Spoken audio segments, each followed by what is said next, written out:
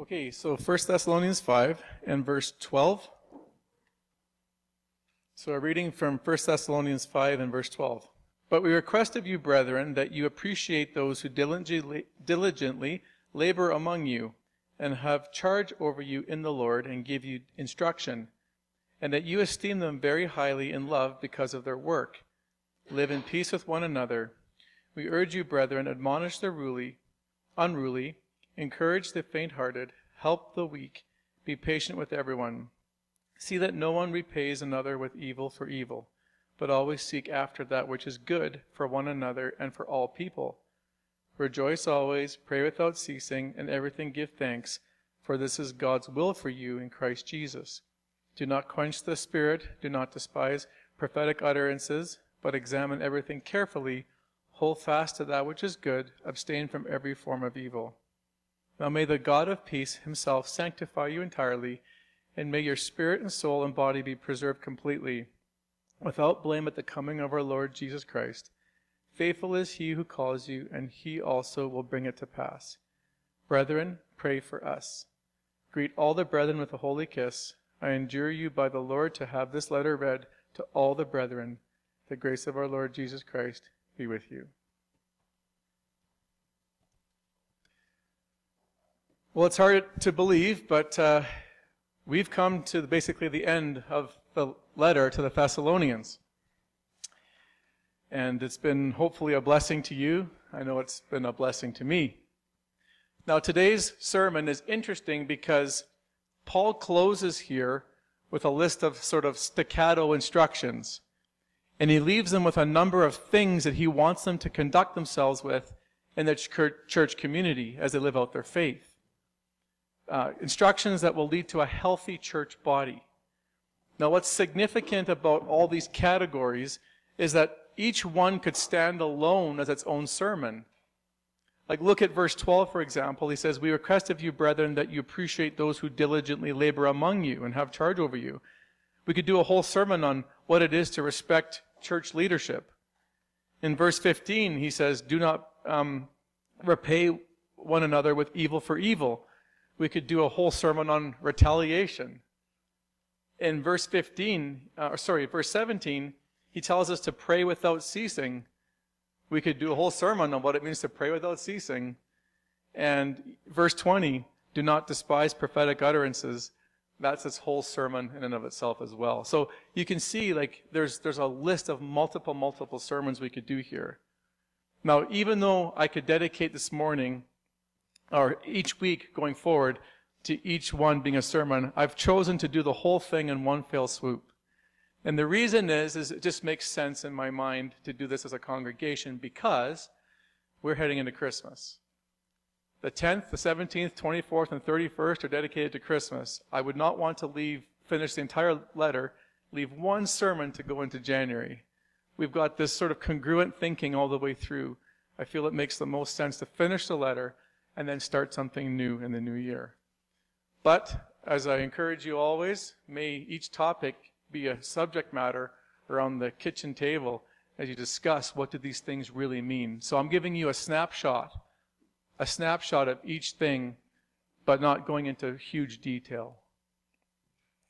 So let me give you the outline so you understand what is going to happen this morning. Really, he divides the letter, in this last section, I should say, into three segments. One, he wants to help you and I understand our attitude towards church leadership. Secondly, he wants us to understand our attitude towards one another. And thirdly, our attitude towards God. If we get these three things right, Paul's going to tell us you will have a healthy church body. Good message to go into the new year with. So let's look first of all at our attitude towards church leadership. Verses 12 and 13. But we request of you, brethren, that you appreciate those who diligently labor among you and have charge over you in the Lord and give you instruction, and that you esteem them very highly in love because of their work. Live in peace with one another. Now, I have to admit, these opening verses are a bit awkward for me because it sounds like I'm touting for your respect.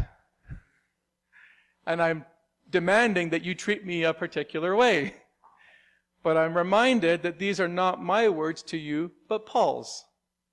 Not only that, Paul would say, these are not my own words, these are Jesus's. Jesus has taught me, and now I'm teaching you what it is to relate to church leadership. I'm also reminded, though, that because of the growth of Genesis House, I am not the only leader here anymore. We have multiple people that serve in leadership. So this message also is not just directed towards me. This is directed to all of those who are in leadership in this church community. Now, notice how Paul defines who a leader is. How do you know what a leader is?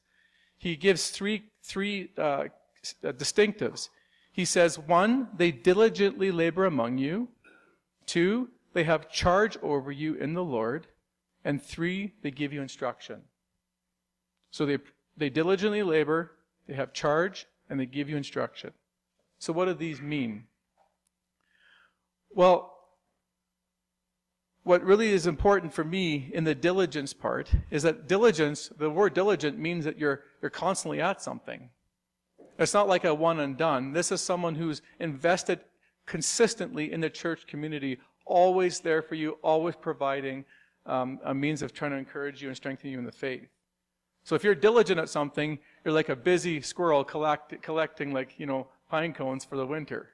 You're always at it, right? You're always on the move. But I think the most important part about this whole thing to me was that he says, those who are among you, they diligently labor among you.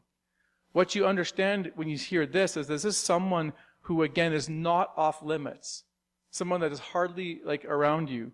This is someone who's approachable and is close and there for you at any moment's notice. If you're among someone, you're always amongst the church community. Now, Paul described himself as being amongst the Thessalonians back in chapter 2:7 when he described himself in family language. And there in 2:7 he says, but we prove to be gentle among you as a nursing mother tenderly cares for her children. So what we have here is a picture of family language, parental affection. Someone who's not off limits. And, not someone sitting in the office from 9 to 5 waiting for an appointment to come. Someone who's out there willing to mix and mingle with the people of the church community. And so this is what it means. This is what it looks like to be diligently laboring amongst some people, amongst the church community. Also, we see them having this idea of being in charge. Now, this word is used in 1 Timothy 3 in verse 4 in relationship to elders. When he describes elders as being ones who manage their own household. Well, the word charge and manage are identical words in Greek. So it's about managing something, managing the people of God. In Titus chapter 3, they use the word devote. So if you ever see the word charge over, it means to manage or devote yourselves to something. So again, this having charge over is someone who's devoted to and is seeing the best in terms of how the church community functions. So this is a picture of someone taking responsibility for the care and concerns of the church community. And finally, giving instruction. This means that they're teaching others how to live out the Christian faith. Some of you might have the NIVs, and you'll have the word admonish there. Admonish actually means to sort of warn. So teaching doesn't just also include encouragement and like a pep rally. It also means it comes with warnings at times, because there are times in our Christian lives where we need to be set on the straight and narrow, which at times is required. Now, of course, all of this instruction does not come from one's own wisdom. It comes from the wisdom of the Scriptures, and it comes from the wisdom of the apostles' teaching. And so those in leadership are not to tout their own wisdom, but the wisdom of God. Now, notice in this description, though, of leaders, there's no indication given here in particular of position or title. You will find nothing here about title or position. That's not what Paul is going after in the Thessalonian community. His emphasis is on their activities, not on their title. So what he's really saying is, here's how you understand your leaders. It's what they do amongst you. The emphasis is there, not so much in the position of title or authority. I think that's kind of a neat little observation.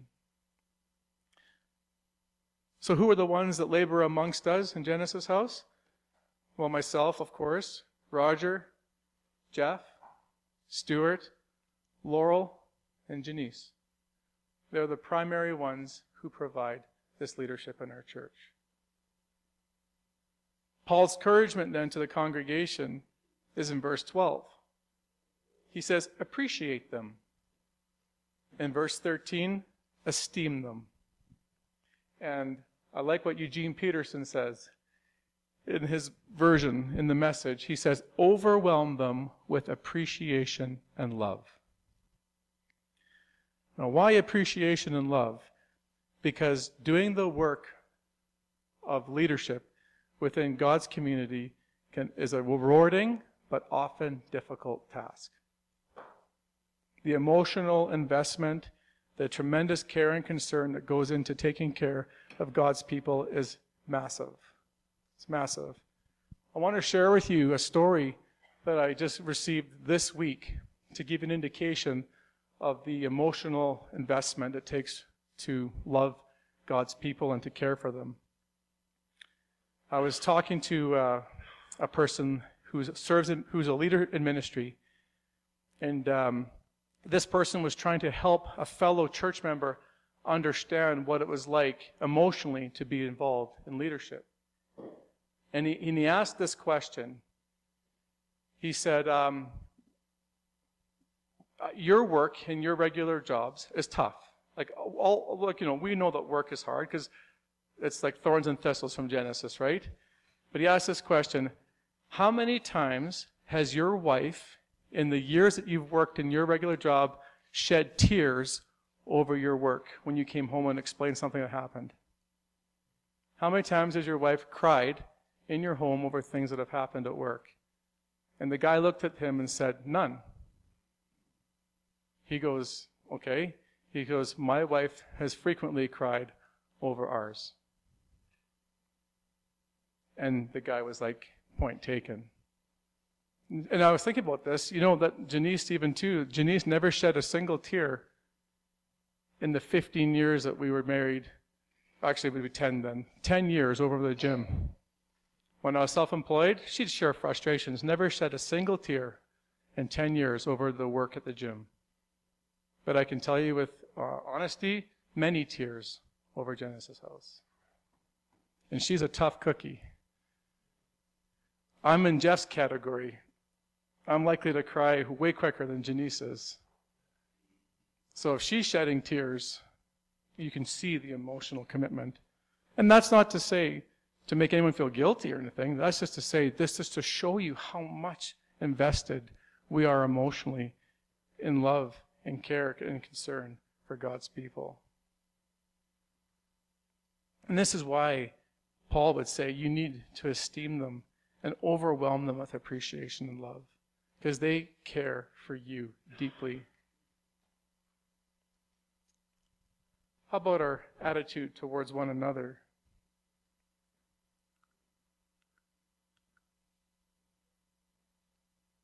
And here we go.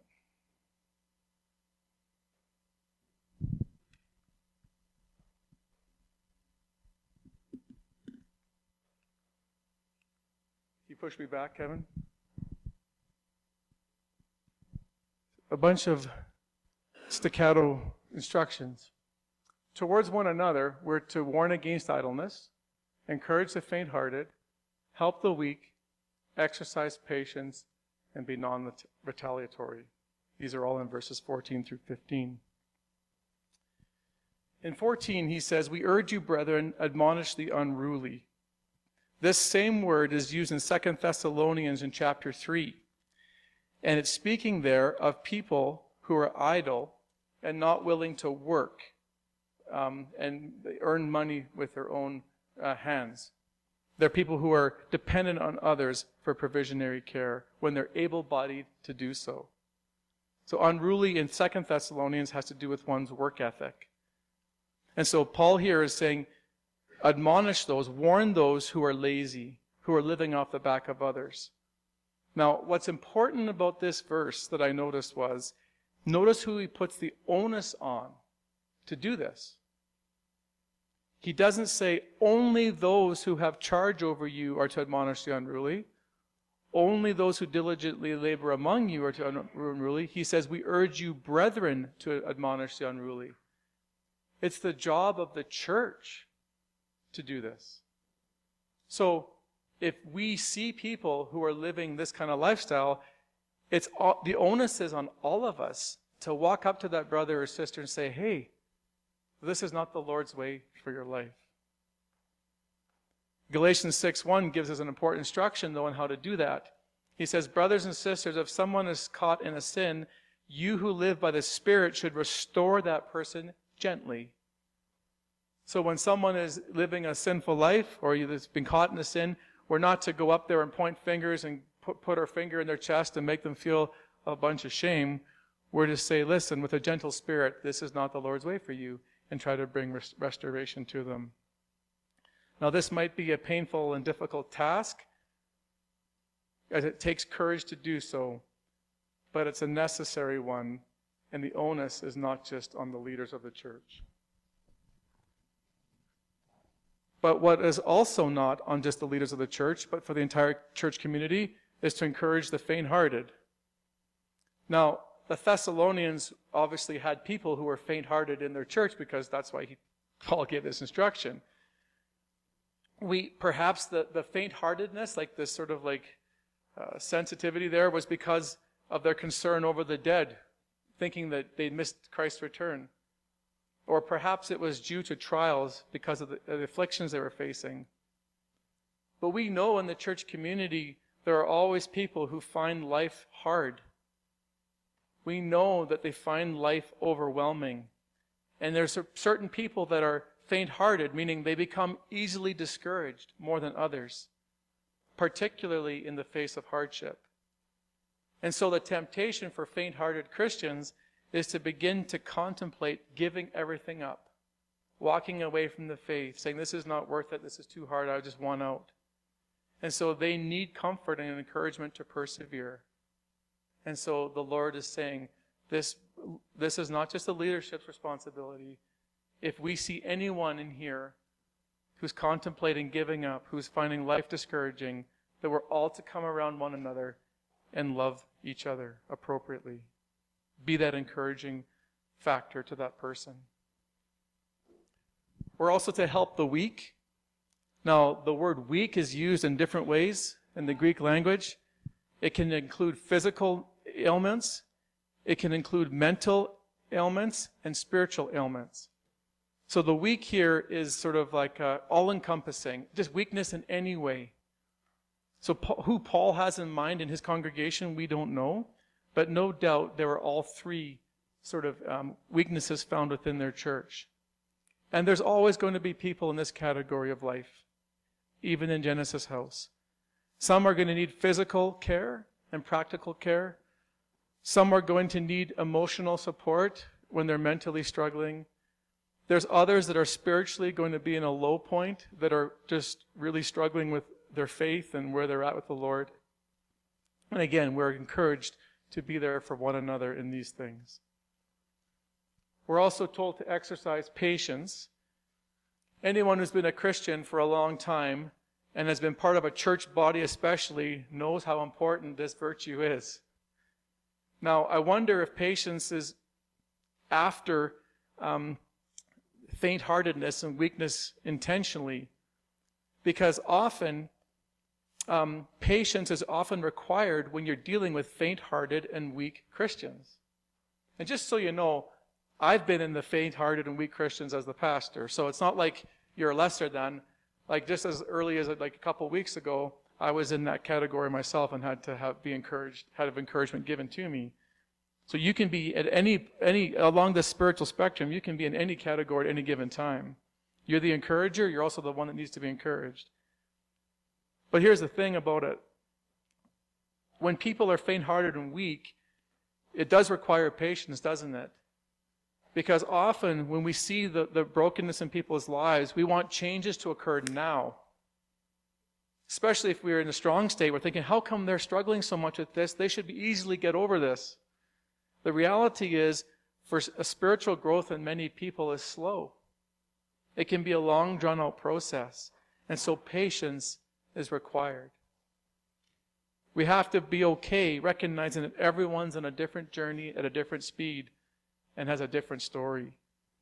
That we have to be in each other's lives for the long haul. But patience is also required in another way.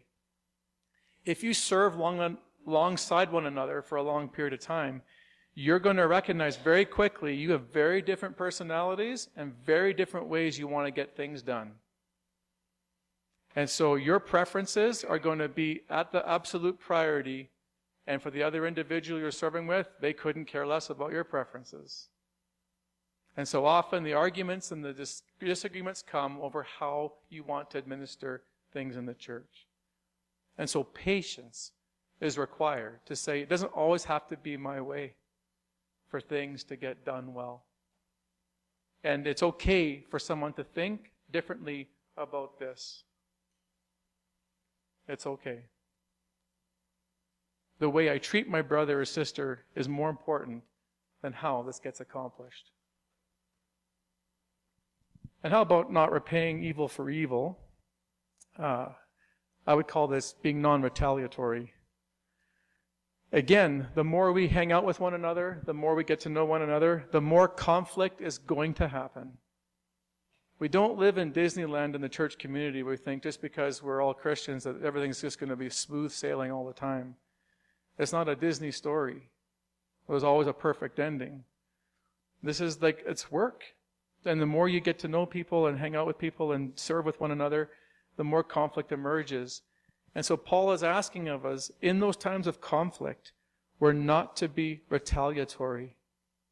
When someone hurts you, when evil is done to you, the immediate response that we often have is we want payback. We want justice, and we want everything to be even, Steven. They have to hurt as much as they've hurt me.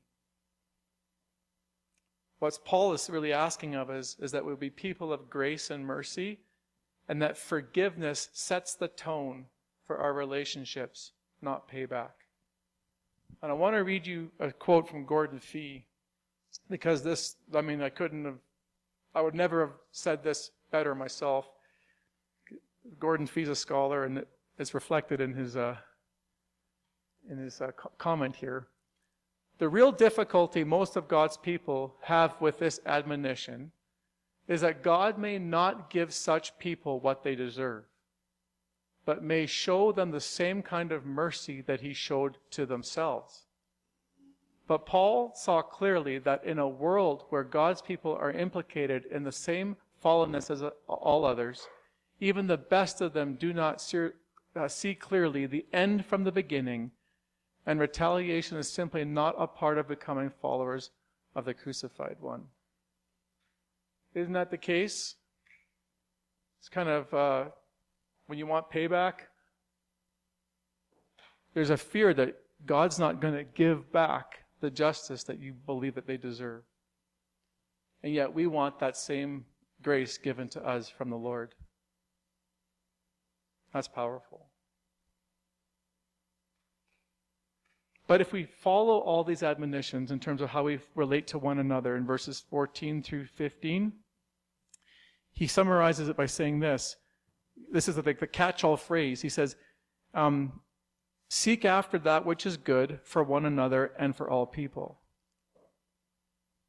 The summary statement is seek after that which is good. The motto, what Paul is really getting at, the motto is this: if you have this attitude in the church, you will do well. It's not about what I can get. It's about what I can give. If you serve one another with what can I give, as opposed to what can I get, you will fulfill Paul's instruction in verses 14 through 15. And let's finally look at the last section, our attitude towards God. Again, staccato instructions. Rejoice always, pray without ceasing, give thanks in everything, and be open to the gift of prophecy. So what does it mean to rejoice always? Well, again, remember the incredible statement this would have been to the Thessalonians. They're a church facing tremendous hardship and suffering for Jesus. If anything, you would think the tone of the church would be the absence of joy, the absence of rejoicing. But Paul was saying, no, you can still rejoice in the midst of trials. So Paul's emphasis is not so much in the experience of joy, but on the active expression of it. And so he's really saying, well, actually, Paul in Philippians deals with this subject in detail. It's a good study. Paul uses the word rejoice or joy or be glad over 20 times in the letter of Philippians. Again, and the amazing thing about him in this letter is that he's in the midst of suffering. He's actually in jail when he writes this letter. But he gives us the secret of joy. 2 or 3 times in the letter, he says, my joy is in the Lord. Rejoice in the Lord. Paul is really saying the rejoicing comes from being in relationship with Jesus Christ. With Jesus Christ, you can transcend all circumstances that you're facing. Now, what I like about this is he says, these things are God's will in your life. So he's really saying, this is a matter of first importance that Christ be exalted. It's a matter of first importance. Personal confession. I am terrible at keeping this perspective. The Lord has to deal with me before he deals with you when I study these words.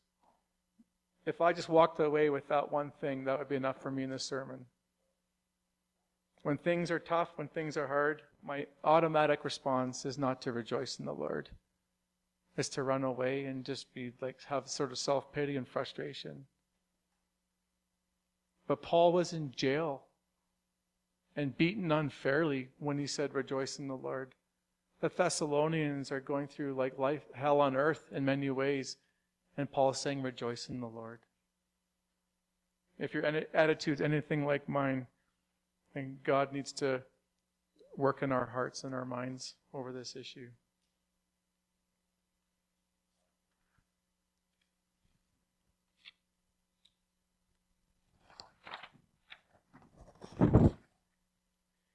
Paul also tells us to pray without ceasing.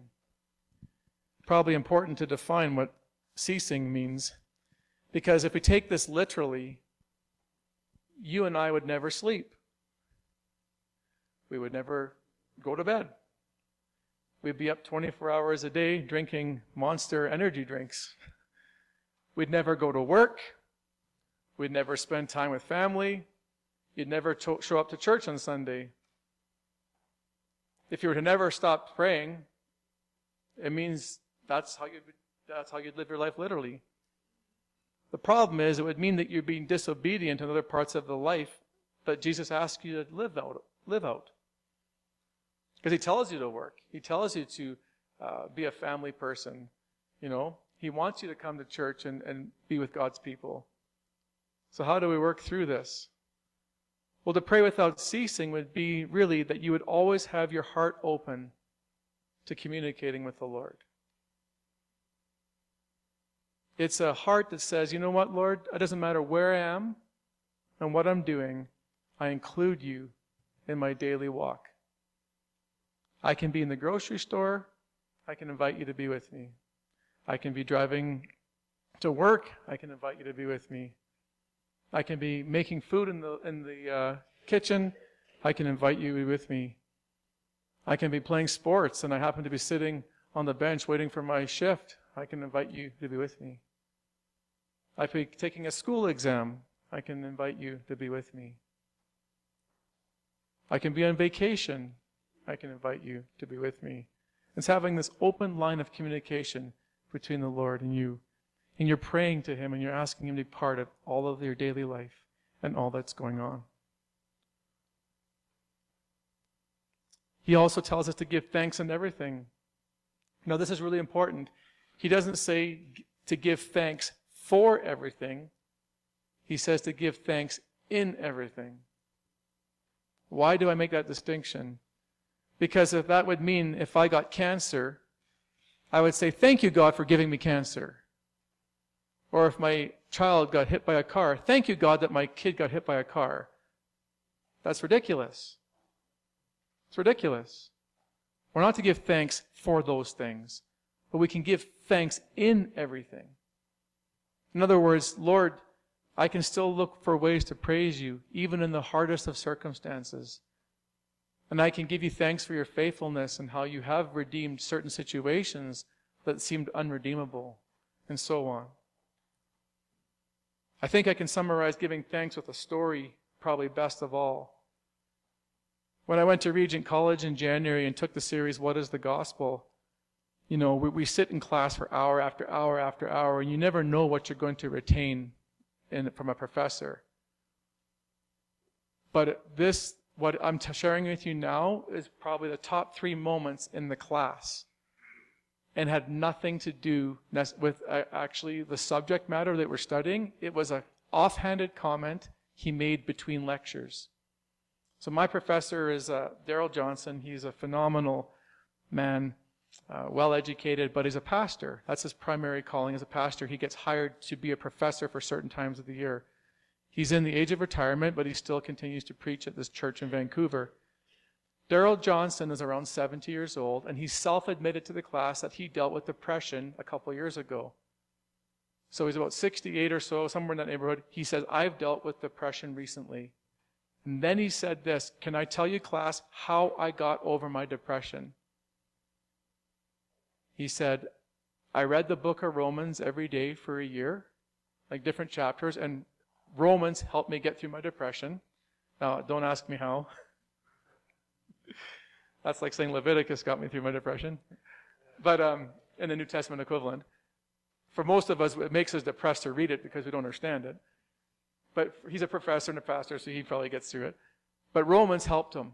I don't know how, but here was the key thing. He said, I made a list of 20 things every single day I was thankful to God for, despite how I was feeling.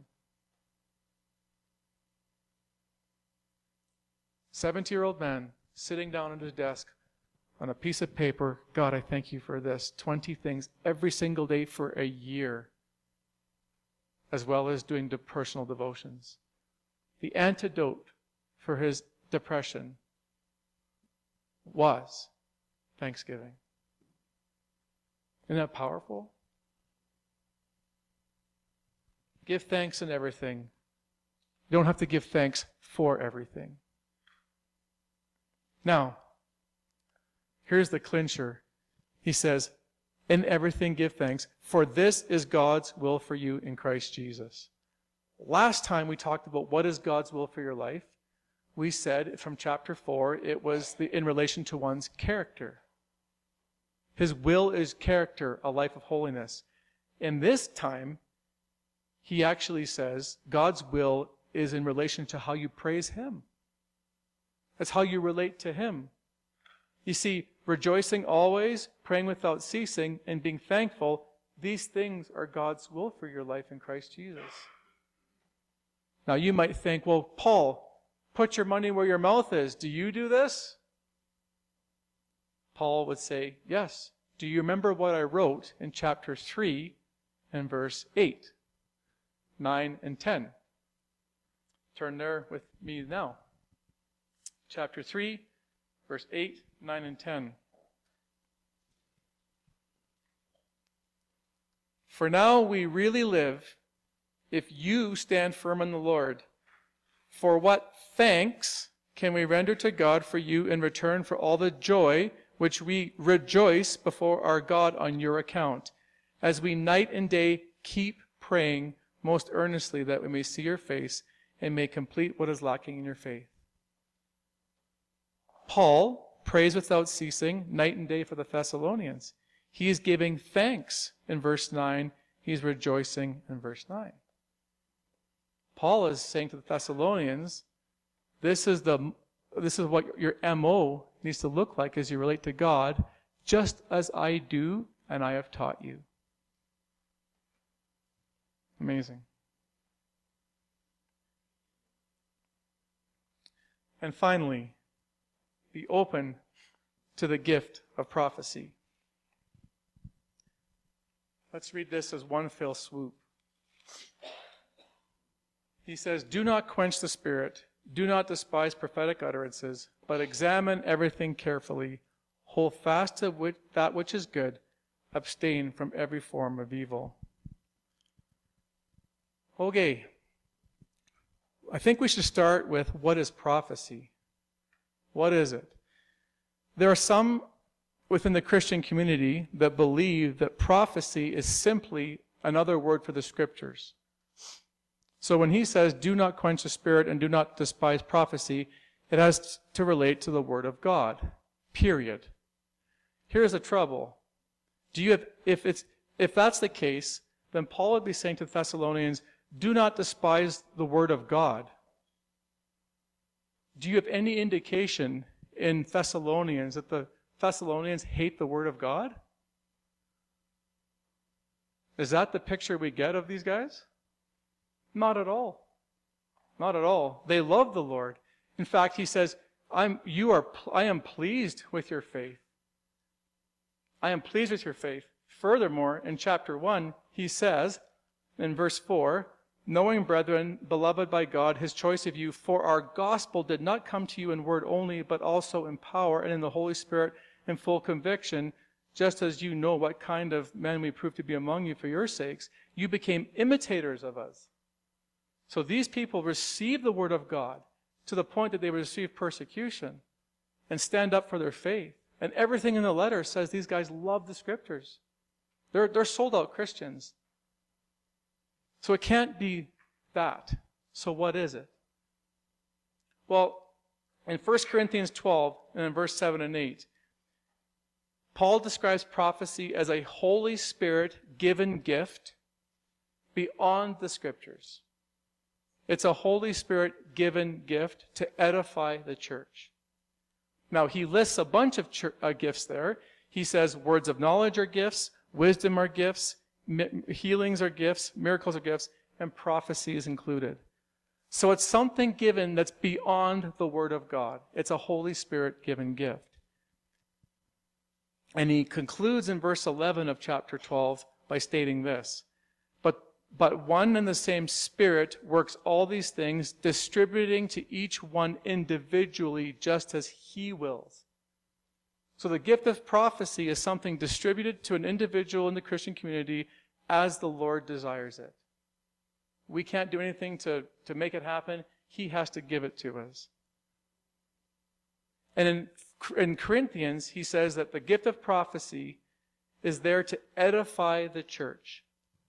1 Corinthians 14:3 is the main verse. It says, but the one who prophesies speaks to people for their strengthening, encouraging, and comfort. So the gift of prophecy is designed to strengthen the community, encourage the community, and comfort the community. There are exceptions. You can also see other areas in which it serves as a warning. For example, Agabus stands up in Acts and says, by the way, there's a famine coming. There's a famine coming. So it's there to warn the church of a future catastrophe. But the general principle of prophecy is there to edify and build up God's people. And so notice his instruction then. He says, do not quench the Spirit and do not despise prophetic utterance. Now, we're not told what the issue is there, but we can see clearly that there was something going on in the community where people were not happy with prophecy in the church, and were quenching the Spirit, saying, no, that's not from God. Now, why would they do this? The same reason why the Christian community today will often do this. A lot of the times it's because of the abuses within the church. People standing up and says, thus saith the Lord, wearing it like a spiritual badge, like they're better than everybody else, but also a lot of their predictions never coming true, and then we get frustrated and throw the baby out with the bathwater. And Paul's saying, don't do that. Prophecy does come from the Holy Spirit, so don't immediately have the attitude of disdain towards it. But at the same time, because humans can get things wrong, he says, test everything. Verse 21, examine everything carefully. Now, Paul doesn't tell us how to examine it. But I do believe there are two texts in the New Testament that prove to be helpful. The first one is 1 Corinthians 14:3. If someone shares a prophetic message, here's the question: is it comforting, strengthening, and encouraging? Does it seek to build up the body of Christ? If it is, that's a good indication that it's from the Lord. But another really important text is actually found in 2 Thessalonians chapter 2. And since we're so close, why don't we flip over and look at this? I want you to look at 2 Thessalonians chapter 2 and verse 1. He says, "Now we request you, brethren, with regard to the coming of our Lord Jesus Christ and our gathering together to him, that you do not be quickly shaken from your composure, or be disturbed by either a spirit or a message or a letter as if from us, to the effect that the day of the Lord has come." So here's what's important. Someone in the church has given a false message. Someone's given a false word. They've told the Thessalonians, the day of the Lord has happened. He's already come. And now the people in the church are frantic. And Paul says, don't be disturbed as if a spirit gave you this or a message or a letter as if it's come. That's not true.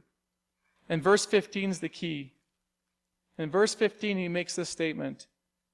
"So then, brethren, stand firm and hold to the traditions which you were taught, whether by word of mouth or by the letter from us." Here's what he's telling them to do. You were told this thing that contradicts the apostles' teaching and the scriptures that you know. He says, I want you to return to the validity of scriptures and the things that you were taught that you know to be from God's people. Even the letters from us as the apostles. So that's a really good indication for us as well. When we hear prophetic messages, what criteria do we use? Does it line up with the Bible? Are the things stated, can we see examples of them in Scripture? Does this line up with the way God thinks, the kind of things he says, the kind of things he speaks about? Or does it contradict the very word of God? If that's the case, it's not even to be considered for the church community. That's why we're to examine everything carefully, hold to that which is good, abstain from every form of evil.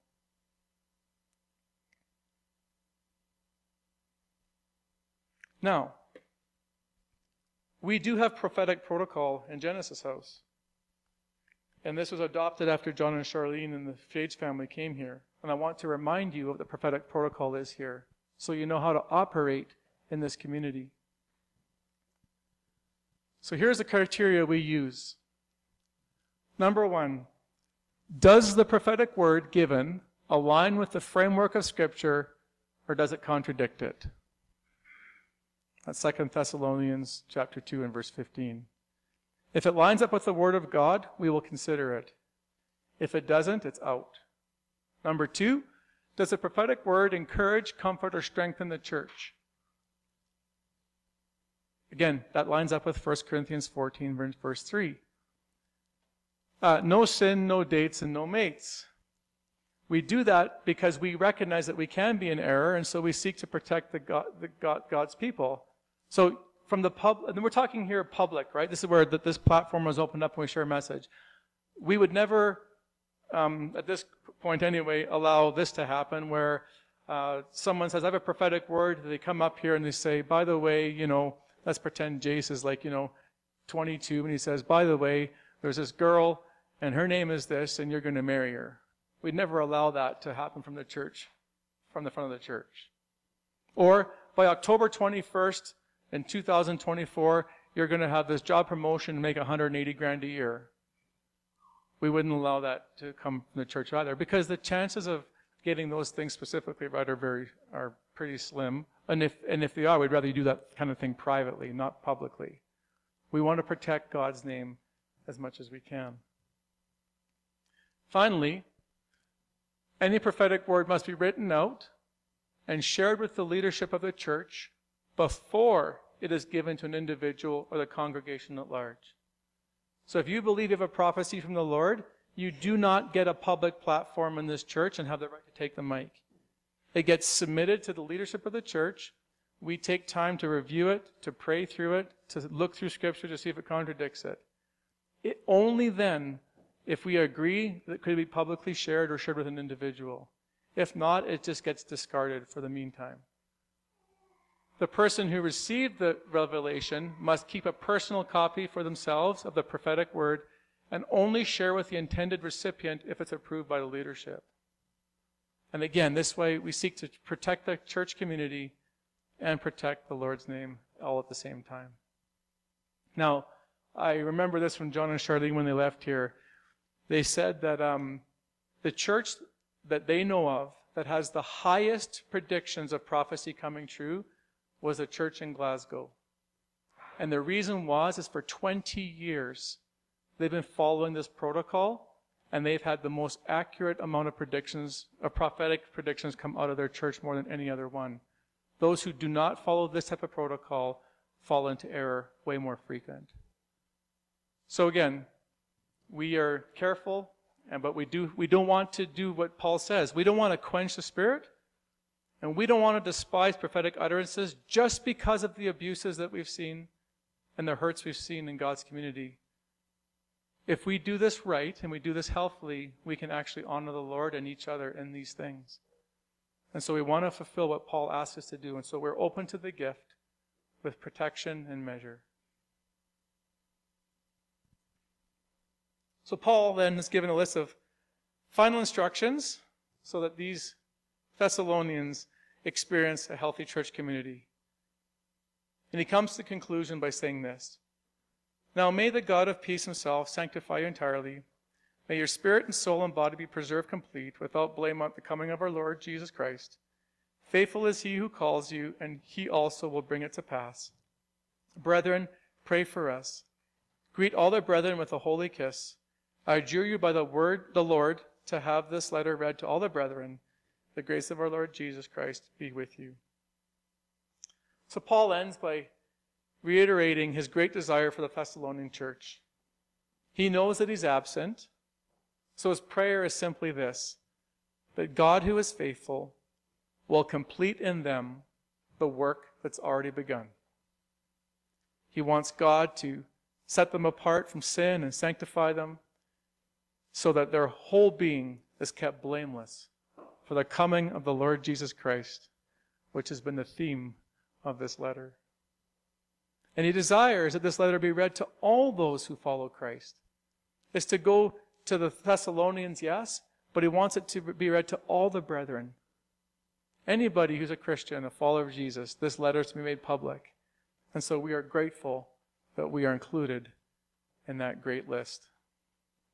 And God's people said, amen.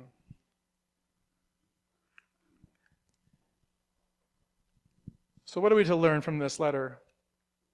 Again, I don't want to just do staccato statements like, the one lesson is that you need to encourage the faint-hearted. Another lesson is that you need to not repay evil for evil. That gets too redundant. So I've tried to summarize the big picture of the lessons here, of the sermon. First of all, the church body is to highly esteem those who labor over and instruct them in the Lord. Again, it's not a cry for personal, like a bolstering of our, personalities or anything like that. It's an instruction from Paul. To esteem those who have charge over you and love you. Secondly, the entire church community, and not just the leadership, are called to admonish, encourage, and strengthen those who are in need within the body of Christ. This is really important. All of us are responsible for every single person here. If you see someone hurting, if you see someone in need, you need someone encouragement, please be the one to pick up the phone, be the one to send the text message, be the one to drop off the meal, be the one to have the visit, be the one to run the errand, be the one to get up early to take them to the airport so they don't have to pay for parking. Just be that one. Just look out for the needs of one another within the church community. Also, in our relationship with God, there is to be an open line of communication rejoicing and giving thanks in good times and bad. This is about praying without ceasing, rejoicing always, giving thanks in everything. And again, Paul did it in hardship. The Thessalonians are doing it in hardship. Don't let the circumstances be the dictator of whether you are a thankful, rejoicing person. That is the MO of a Christian. And finally, as followers of Jesus, we're to be open to the gift of prophecy operating within the church body. Open to the gift with some strong precautions in place. Father, we give you thanks for the letter of the Thessalonians and how much we have learned over the last 8 to 9 weeks. It is such a rich letter, and I just pray that we've got a fresh look and a new perspective, Lord, as to what you were doing then and what you want to do now amongst your people. We rejoice in the fact, Lord, that you have given us this for our instruction, that you have made this available to us, and that you made it possible for us to learn from Paul. And we rejoice and give thanks that as we think that this was written 2,000 years ago, and many things seem to be sort of far removed from us, that we still face the same issues today, and so we can learn how to live as your people and how to live as a healthy church body. I pray, God, now that we would take your letter to heart and that we would now seek to serve one another to even a greater degree than we already do. I am thankful for this community, and I hear often about the things that are taking place behind the scenes, and people do it with a quiet spirit and don't sound a trumpet as to the things that they're doing. But I often hear about them, and I'm so thankful for the generosity that exists. But I know Paul would say to us, Genesis House, I am pleased with you, but you can still excel all the more. So, Lord, where we're missing things and where we could do better, Lord, I just pray that your Holy Spirit would speak to us and tell us when and who needs help and when to act and how to act. Lord, when we hear that voice, that we wouldn't just ignore it and go, well, I'm just, I'm too tired, I'm too lazy. Was that really God speaking? That we'd take your cues and we would actually live them out and move immediately upon them. Lord, it doesn't take much. Sometimes it's just a phone call. Sometimes it's just a meal. Sometimes it's just stopping to see how someone is doing, Lord. May we be sensitive to those voices, the voice of your Spirit and the things that we hear, and we act upon them. Thank you, too, for how you're leading us, how you're teaching us. We look forward to the Christmas season now as we give the next 3 weeks to you in terms of remembering your birth and what that means for how it's supposed to change us and change the world and change your church. May you get all the praise and honor that you're due over this next month from our church community. In Jesus' name, amen.